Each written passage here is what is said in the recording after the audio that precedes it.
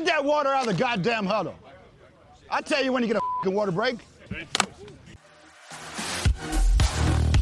Welcome to the Buccaneers Observer. This is Ralph Phillips. I'm Molly Bay. Today's January 9th, 2020.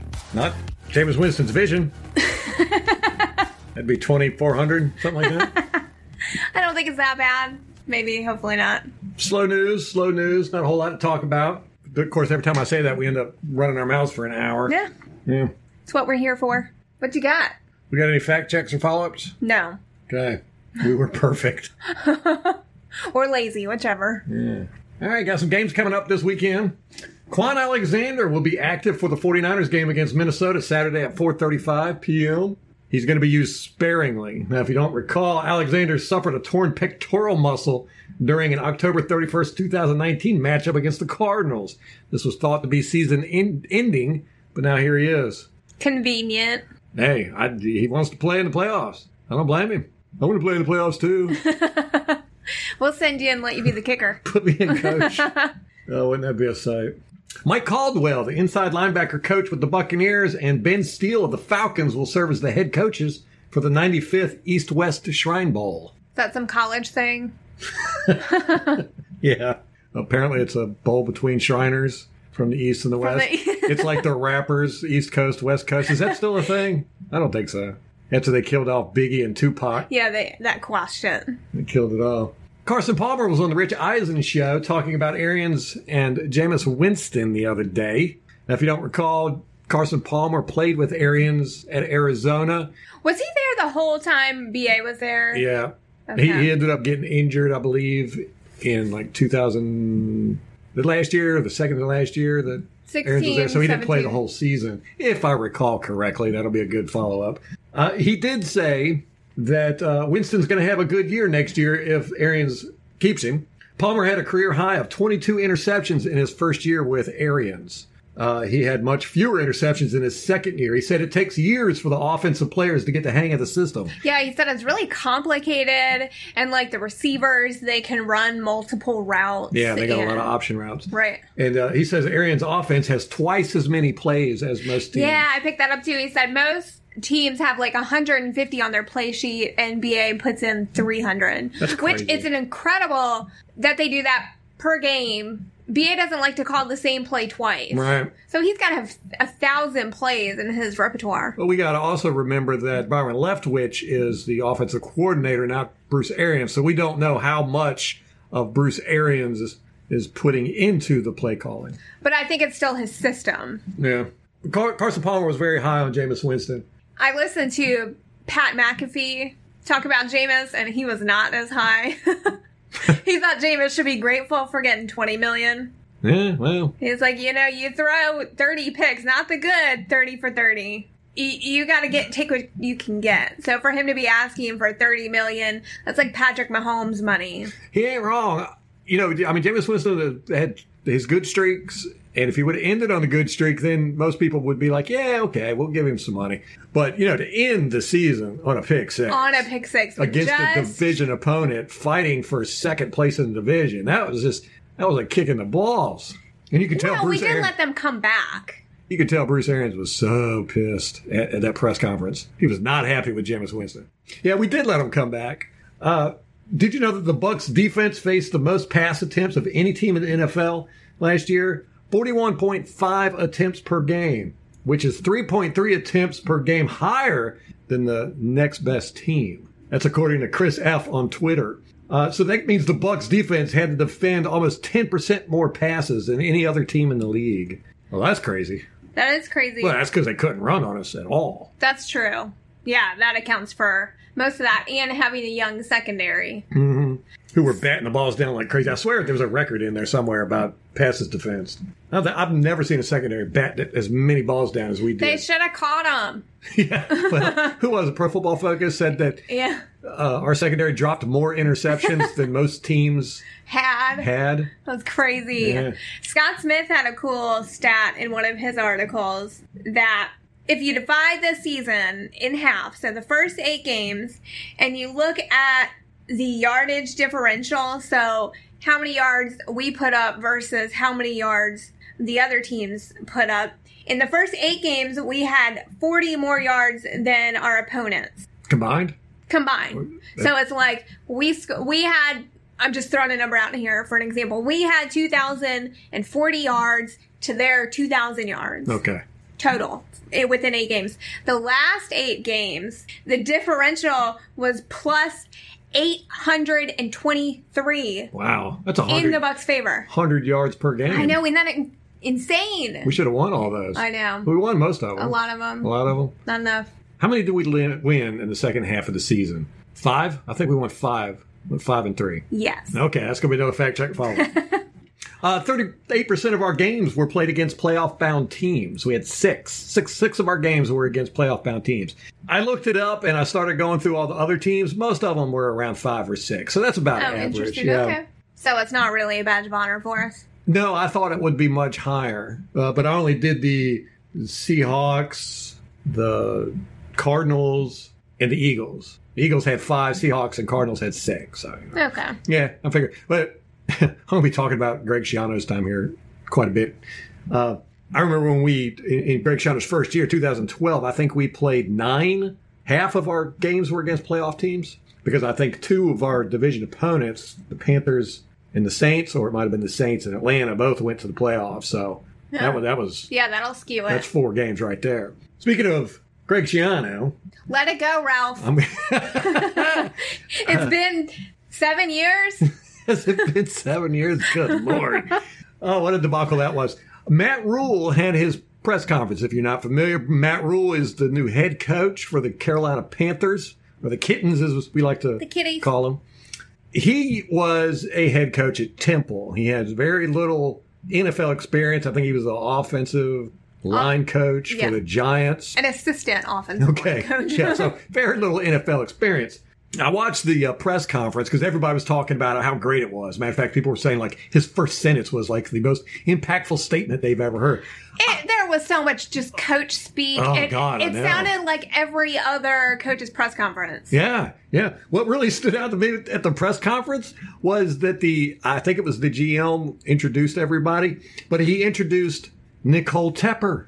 That's the girl I was talking about in the last podcast. Okay. So they are married. Okay. It is crazy. That's the only thing you got from that press conference. Not the only thing, but it really popped out. I was like, Nicole Tepper, who is that? Oh. Because the general manager was talking about we have staff here to help people with questions after the conference or whatever you need. And he mentioned Nicole Tepper was one of the people. So I was like, whoa, is that girl I was talking about? That David Tepper, the owner of the Panthers, he left his wife of 30-some years, and then he hooked up with this young girl. And there's absolutely no information about her. Nobody knows anything about her. They don't know her nationality or her age. Nobody even knew if he was married. If you go to Wikipedia and you look under David Tepper and you read it, they said he's married to Nicole, but then there's citation needed because nobody knows. Well, apparently he is. So that just really stood out to me because we had just talked about there. But that David Tepper, he reminds me of Kelsey Grammer with no hair. That's a weird dude, man. He looks to me, remember the dinosaurs? The show in the 90s. I'm like, I ain't that old. You rode him to school, Ralph. Yeah, I remember the dinosaurs. He's got that weird shaped head.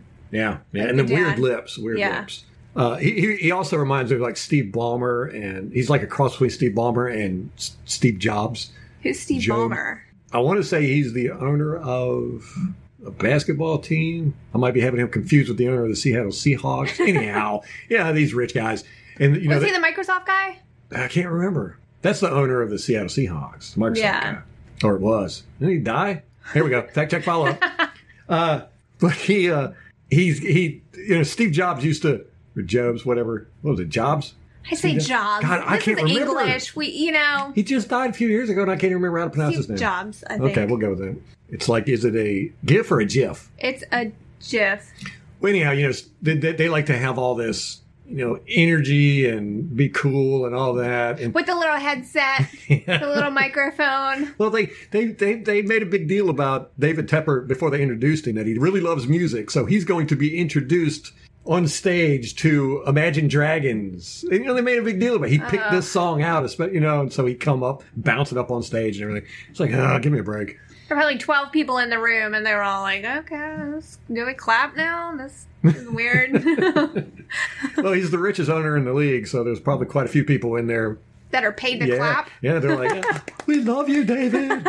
But anyhow, I'm been paying attention to this Matt Rule being hired, and everybody's discussion about this guy. Discussion about him. And then it reminded me of when Greg Schiano was hired. They're almost exactly the same. They were both college coaches that turned their programs around. Greg Schiano did great at Rutgers, had them in, championships, or not championships, but bowls. They hadn't been to bowls since dinosaurs walked the earth.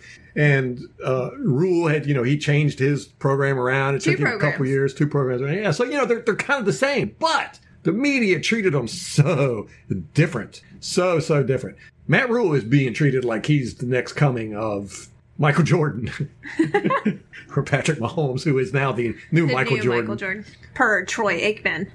But Deshaun Watson is now the new Patrick Mahomes. Yes. So, somebody's got to Lamar Jackson. Lamar Jackson is now the new Patrick Mahomes, right. Who Patrick Mahomes is the new Michael Jordan. Yes. Yeah, so Rule is getting, all this great praise and everything. Listen to some of the headlines. These are some of the headlines people wrote when Greg Schiano was hired as the Tampa Bay Buccaneers. 1, why Greg Schiano hiring is so surprising. Now, that article goes on and just lambasts Greg Schiano. The next headline, Greg Schiano breaking promises made to Rutgers. Ooh, that's messed up. Oh, it gets worse. Rule got bought out of his contract. Right. That's part of his salary, his deal. Right. Wow. Another one, Greg Schiano, a thief of the worst kind. Whoa. Yeah. Another one, is Greg Schiano fit to be an NFL coach? And of course, we know the rule in journalism, when you ask a question, the answer is always no. And of course, in that article, they went ahead and basically said, no, he's not fit to be a head coach. And then after, I think it was our first game against the Giants, the kneel down thing, there was 5 articles that said Greg Schiano was regarded as a bully around the NFL well before kneel down incident. Oh, for God's sake. These are some of the articles, the headline, and the media hated Greg Schiano. We've talked about this on the podcast. Yes, and it's one of the reasons why we are so adamant to hold the media accountable to the crap they say, because they did not like Greg Schiano. Joe Buck's fan even had an article years after Greg Schiano was fired talking about how the media hated Greg Schiano from day one. And it was because he did not treat them like they were the grand poobahs.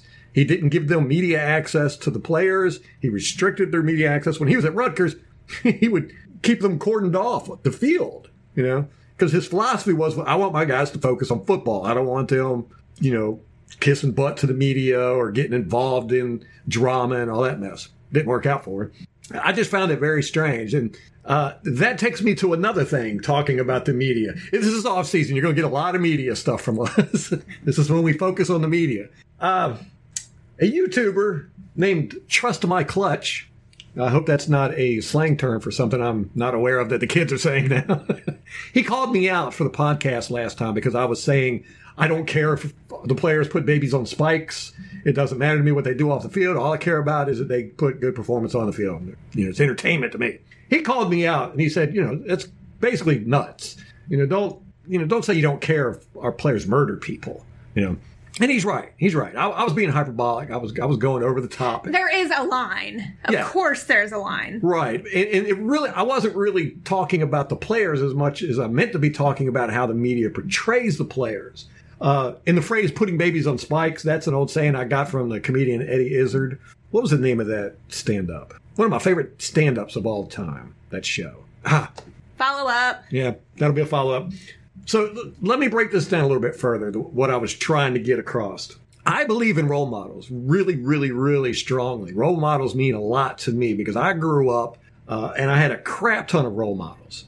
I was big into, people are going to thrash me for this, Mel Gibson, Clint Eastwood, Ozzy Osbourne, if you can believe that. Not a really good role model, but I had a lot of role models that I tried to emulate them. That's what you do with role models when you're a kid. You see them doing stuff and you want to be like them, so you do the same things.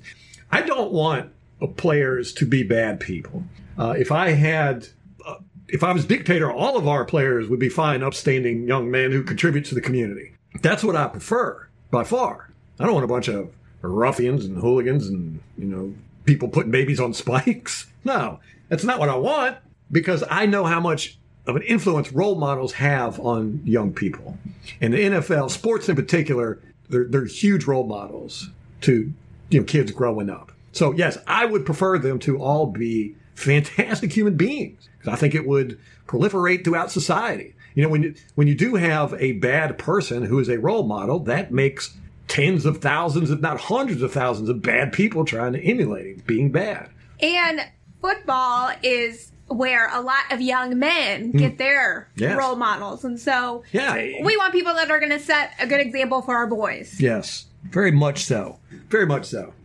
But we've talked about this on here as well on the podcast quite a few times, that the players on the field, these NFL players, these are not the best NFL players in the world. It's just like the basketball players in the NBA are not the best basketball players in the world. I have personally seen on courts in neighborhoods guys that are amazingly, fantastically incredible basketball players. The difference is those guys didn't go to college. They didn't get the good grades. They didn't go through the gauntlet that these professional athletes have to go through. Now, the NFL, you have to go through a lot. You have to go through years and years and years of basically internship where you're practicing, you're playing with no money, and you have to be able to do that. You have to be in a financial situation where you can do that to begin with. And then you have to stay out of trouble. That's a big one. You have to be able to speak well. That wasn't such an issue back, in the 80s, 70s, 60s and all that. They didn't care how you spoke. But now there's so much media that you have to be well-spoken. You have to be, they want family men. There's just a gauntlet that you have to go through. Now, the guys on the NFL football field are not necessarily the best football players in the world. They're just the guys that have made it through that gauntlet and have got the chance to go out there and play. A large part of that gauntlet is staying clean and being a good role model. However, when it comes to the actual entertainment aspect of the sport of football, it is their on-the-play field that matters. That's the entertainment value. What I have an issue with is how the media harps on every little thing the players do. Right, there's these constant purity tests, and guys will get dragged through the mud. I mean, who's making that call? What's bad? What's... Right. And it's generally the media, and they have their pet things they like to go after. One, don't treat animals bad. Don't do that. Don't treat women bad. Don't do that. It reminds me of Ray Cruz. If it was up to me, we would have shot that guy in the middle of the street. That was just disgusting. But the Ray Rice incident, I'm like, man, come on.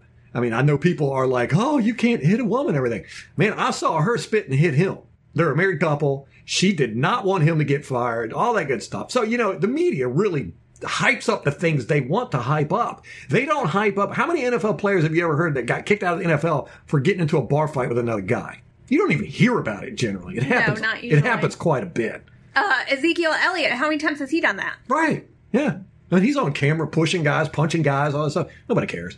Nobody cares. They have their pet things that when you violate one of their sacred cows, that's it. You're done. They're going to come at you with daggers drawn. That's fine and dandy. They can do that. What they're not doing, the media, is, paying attention to these guys' welfare, their best interest. These players, what they want to do is paint them out as to be bad guys, because we all know you write a negative article, it's going to get more clicks than if you write a positive article. It's almost, I think the math is 12 times more, somewhere along those lines. So, these media guys are always looking for negative stuff to write about. They miss out on a lot of crucial stuff. They like to say that, oh, hey, we're trying to point out bad apples, but they miss bad apples all the time that don't pop up on their specialized radar. Aaron Hernandez is a perfect example. Kevin Winslow Jr., perfect example. This guy was in the league for years and years and years. He was on the Buccaneers. How many teams? 4 or 5 teams? Yes. And not a media person in there talked about his sexual deviance problems. It was well known in the locker room. The guy carried around a blow-up doll and masturbated in the locker rooms, in the showers. Watch porn on the planes. Yeah. Media just, they didn't talk about that, or they didn't know about it. Either way, it's bad on the media. Now this guy's sitting in prison for raping women. If the media would have picked up on that early on in his career, or at any point in his career, maybe he could have gotten some help. It was blatantly obvious to everybody that knew Kellen Winslow that he had those issues. Daniel Te'o-Nashim. He was a defensive end who played 3 seasons with the Buccaneers from 2011 to 2013. He started 26 games for us, registered 4 sacks, 54 tackles, 10 tackles for a loss, 15 quarterback hits. This guy was not a second stringer, third stringer. He wasn't a practice squad guy. He was a starter for us. He was drafted by the Eagles in the 3rd round in 2010. Unfortunately, injuries kept him out of all but 6 regular games with them in the 2010 season. He ended up on drugs. Ativan, Tramadol, Percocet, Vicodin. He lived in an extended stay hotels while he was with Tampa. He became paranoid and distant while he was with Tampa. He would not contact his family members for months. Then he would call for random phone numbers and not sound himself, according to his sister, Mary. After being cut by the Buccaneers, he developed a deep paranoia and was extremely ashamed of failing in the NFL. We know all of this because he kept journals. He insisted he was being followed and thought maids were going through his trash, so he moved hotels constantly. He complained that someone was using his credit card, only to realize that he had made the purchases but had forgotten. He insisted someone was inside his computers, so he destroyed his laptop, bought a new one, then did it again and again and again. It became a recurring thing with him. He would buy a laptop, use it, destroy it. Like I said, this was all according to his journal and his family members. In May 2014, Daniel left a voice message in which, in a faraway voice, he asked his aunt, I'm going to butcher that name, Philly Monahan, to call him. Like a concern, she called the police in Tampa to ask if they would check up on her nephew. Monahan sent a text to her sister, Daniel's mother, with an update telling her that Daniel had thanked her for sending the officers to check on him. This was all while he was in Tampa now. Te'o-Nashim's former agent, Eric Kaufman, said his client told him he was lost without football. It's an exact quote. Yet he canceled a trip to Buffalo to work out with the Bills when given the opportunity. Te'o-Nashim changed his cell phone number. Hotels evicted him for not paying. When hotel workers entered his units, they said it looked like a tornado had blown through. Now, he moved back to Hawaii in the summer of 2015 and had to move in with his mother because he had spent all of his NFL money. A neuropsychiatric profile composed by Dr. Jesse Mez of Boston University said that he drank 3 to 5 times a week, quote, frequently excessively, end quote. There's been players from the Buccaneers anonymously that have said that Te'o-Nashim did have drug problems while he was with the Buccaneers. Unfortunately, he died of a drug overdose at a friend's house on October 29th, 2017. Was found face down, dead, after they had sat up all night drinking vodka and taking pills. Of course, this only come out because the media wanted to blame CTE. They blamed CTE for that. But here's what I want to get at.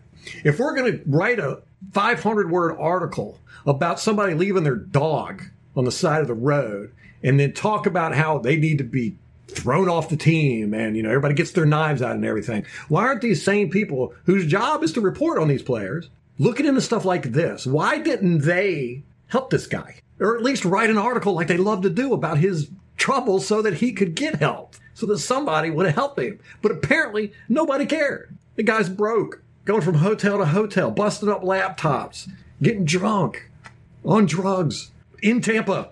Now, if he would have left a dog on the side of the road, the Bradenton Herald, the Tampa Bay Times, he'd be on national media, how bad of a person he was for leaving a dog on the side of the road.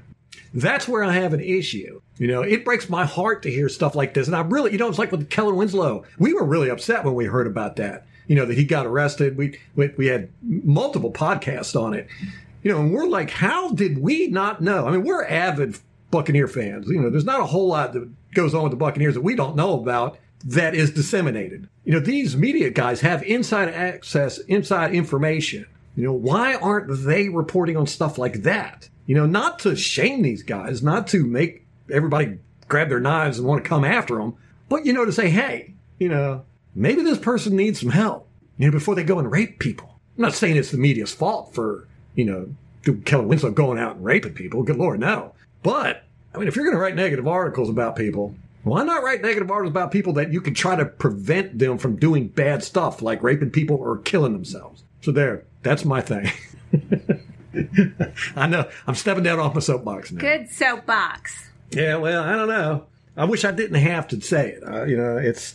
It drives me crazy when I hear about this, the ex-players. Deshaun Jackson was one where we were like, what? How did we not know all this stuff that was going on in the locker room? The media knew about it. They just decided not to tell anybody. They held on to it for a year. They held on to it until they were ready to get rid of him. And then they come out with all this stuff about him kicking over displays at Christmas and, 2 years ago and all this. And you're like, what? How come I didn't hear about that 2 years ago? Yeah.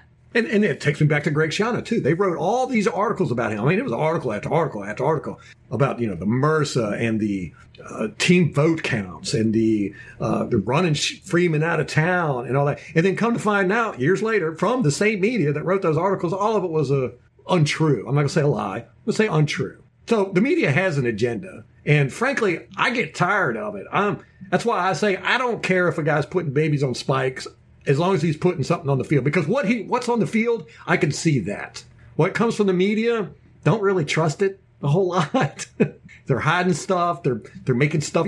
The thing with Nacho, he says that they sold the dog or they gave it to somebody else and somebody else dropped it on the road. Or, they said they had to get rid of it because the wife was pregnant, all that good stuff. I don't think Nacho's a bad guy. I don't think he, it's not like he was out there gutting the dog and slitting its throat and throwing it in the river. Pulling a Michael Vick. Yeah, right.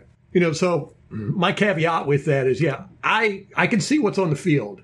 Off the field, if it goes to court, evidence comes out, then I can make a judgment. Ray Cruz, screw him. Aaron Hernandez, screw him. All these other stuff, though, I'm like, man, there's two sides to every story. And there's bad people everywhere, but there's also good people who do bad things or get caught up in bad things. So to me, you can't just make a judgment call based on the limited information that is often put out in situations like that. Yes, and everything is, there's very few things in life that are black and white. I mean, even murder. You could say, oh, if I murder somebody, that's a bad thing. Well, what if they were, coming to kill my kid? Then that's not a bad thing. And you go, that's a good thing. So, there's two sides to every story. And generally with the media, you only get to one side. And the one side is basically we want to paint everybody in a bad light. Unless, of course, they like you and then they're going to paint you in a good light. The difference between Greg Schiano's introduction to the NFL and Matt Rule's introduction to the NFL is a perfect example. So, Trust My Clutch, thank you for that comment. Thanks for calling me out on that. I did not mean to give the impression that I'm fine with having a bunch of murderers on our team. Now, maybe if they're murdering on the field. There you go. Field murderers. Maybe breaking and entering guys I could have on the team. I don't know. That's what Kelly Winslow Jr. was doing at first. Yeah. Gosh, how long did he get? Did he get sentenced? I don't remember. Yeah, we forget. That's another fact I can follow. You got any more soapboxes? Nope. Greg Allman has an article on The Athletic about... It's theathletic.com. Go there and check it out. If you're not a subscriber, subscribe. Greg Allman is, in my view, the best, no BS beat reporter for the Buccaneers. He's got an article on what the Tampa Bay Buccaneers offseason shopping list could look like. He breaks it all down, how we can keep, who we need to keep, who's out there that we could get, and all that. Good article. Go check it out. I'm almost ready to start thinking about free agency and looking into it, but then I'm sad. I don't want to lose anybody on the team. I don't either. So I'm a little nervous to start looking into it and seeing that there's no way that we can keep everyone. I'll be so sad. So sad. So sad. Do you want to talk about playoffs? Yes. All playoffs. Right. Playoffs. Not the Buccaneers, sadly. I know. Next year. Next year, baby. For sure. Definitely. I watched the last, before we get to playoffs, I watched the last In the Current. I didn't see the last one. Okay. It was good. It was a good summation of the season, and they had Godwin and Evans on there. And a side note to the side note, the guy that narrates them is the same guy that does the podcast with Scott Smith, the Salty Dog. Really? Yeah, I think so. He's the media guy. I heard the voice, and I was like, I think that's the same guy. I might be wrong, but in any case, Mike Evans made the point that he said this is the best team that he's ever played on, and he really wants to stay there, and he's excited for next season. Mike Evans said that? Best team he's ever played on? Best team he's played on. We should look and see if he says that at the end of every year. I don't want to know. Just lie to me, Mike. Lie to me, Mike. And then I also watched the last Mic'd Up. It was Levante on the Atlanta game. And it was good. all the Atlanta guys were coming up to him because, he got his 1,000 tackles in that Yes. game. So they were all coming up to him afterwards and Cool. talking about how awesome he is. And I've been playing against you for 8 years and you're just a monster. And, lamenting the Pro Bowl that he didn't make it again. But it was cool to see. I like Levante. It was the only jersey I bought for like 5 years, I think. Yeah. Because I was just like, I've never had a quarterback jersey. Thought about getting a Winston one. I go back and forth with that. I'm like, I have one. That's like my only. I have some older ones that were like discount. I don't want to talk about. Barrett Rudd. I know. Rude. That was my first one. Was a Barrett Rudd jersey after he was off the team. Shh. I can't get rid of him now. All right, playoffs. You ready? Playoffs. We didn't do predictions last week, so let's go ahead and do them. Saturday, the Vikings take on the 49ers at 4:35. What do you think about this game? Got to go with the 49ers. In I this do. one. Yeah, I think so too. They've got home field advantage. You know The what? Vikings pulled it out against New Orleans, but is that because New Orleans wasn't playing great? New Orleans' defense is not near as good as 49ers' defense. And the Minnesota was, from what I could tell, they used a lot of tight ends in blocking, and they were able to block, get Cook out around Yeah, the edges. they had a lot of success with the run game. Yes, especially around the edges. They ain't going to be able to do that with the 49ers. You ain't going to block none of those guys with a tight end. I mean, yeah. America. America. Do not block elite defensive ends with the tight end.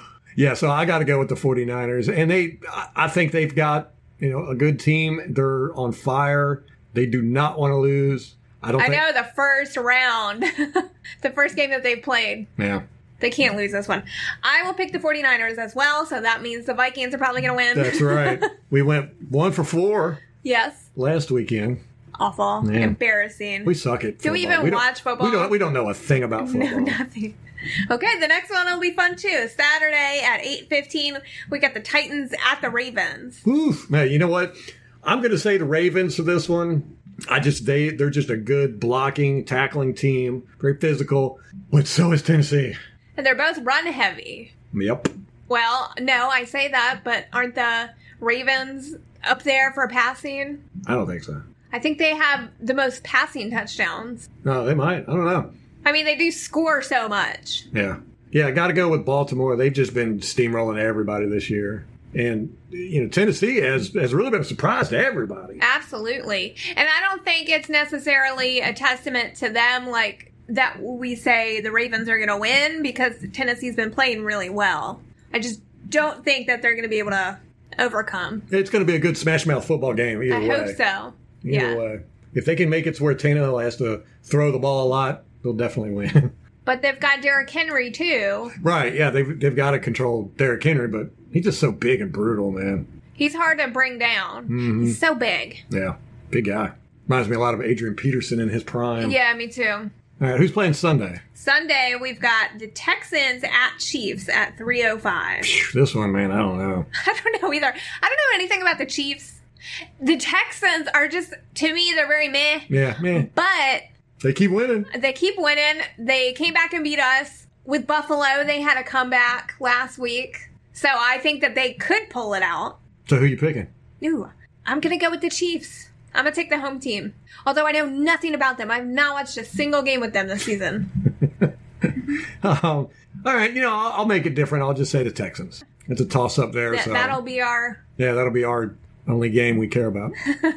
Okay, divisional round on Sunday, 6:40 p.m. We've got the Seahawks at the Packers. Seahawks. Me too. But it's at Packers. I know. Lambeau Field is that's Tough a place tough to place play. to play. It's going to be cold. I wonder if there'll be snow. Seahawks play in the cold. Yeah, Yeah, I got to take the Seahawks. agreed. So really, the Texans-Chiefs is the only game we care about. Yep. Molly is still in it. She picked Minnesota to go to the Super Bowl. I had picked the Saints to go to the Super Bowl. And we both picked the Patriots from the AFC. So we got knocked that out part quick is on out that of one. it. I got knocked out by the Vikings, who Molly had picked. So There's no way they're going to make it to the Super Bowl. she's It's still in it. crazy. They've got some talent, and I like Mike Zimmer as a coach. I mean, he's a good coach. Yeah, he's turned the organization around, and they've been contenders since he's been there. I love Case Keenum in the locker room afterwards. Last week, did you see it? What happened? He goes, "Now I got just one thing to say to you, gentlemen. You like that?" Oh, God. Oh, I hated when he said when he did that to us. And it was all over the media. I know. And it's It went still a meme. viral. It's still a Yeah. meme. It's fun. Nobody remembers it was against us. They just remember he I did remember. That's where the pain comes from. it. Salt in the wounds. All right, well, that's going to wrap it up for us. Everybody enjoy your football this weekend. Get drunk, but drive safe. Uber it or stay at home. That's usually the safest way to do it. That's how I like to do it. Sit there and lament that the Buccaneers are not in the playoffs once again. Next year's our year. Oh, most definitely. Most definitely. First time I've ever said that. We're going to the playoffs next year, baby. Super Bowl. Yeah, never heard that come out of my mouth. Super Bowl. All righty. Well, that's going to wrap it up for us. Till next time. Go Bucks.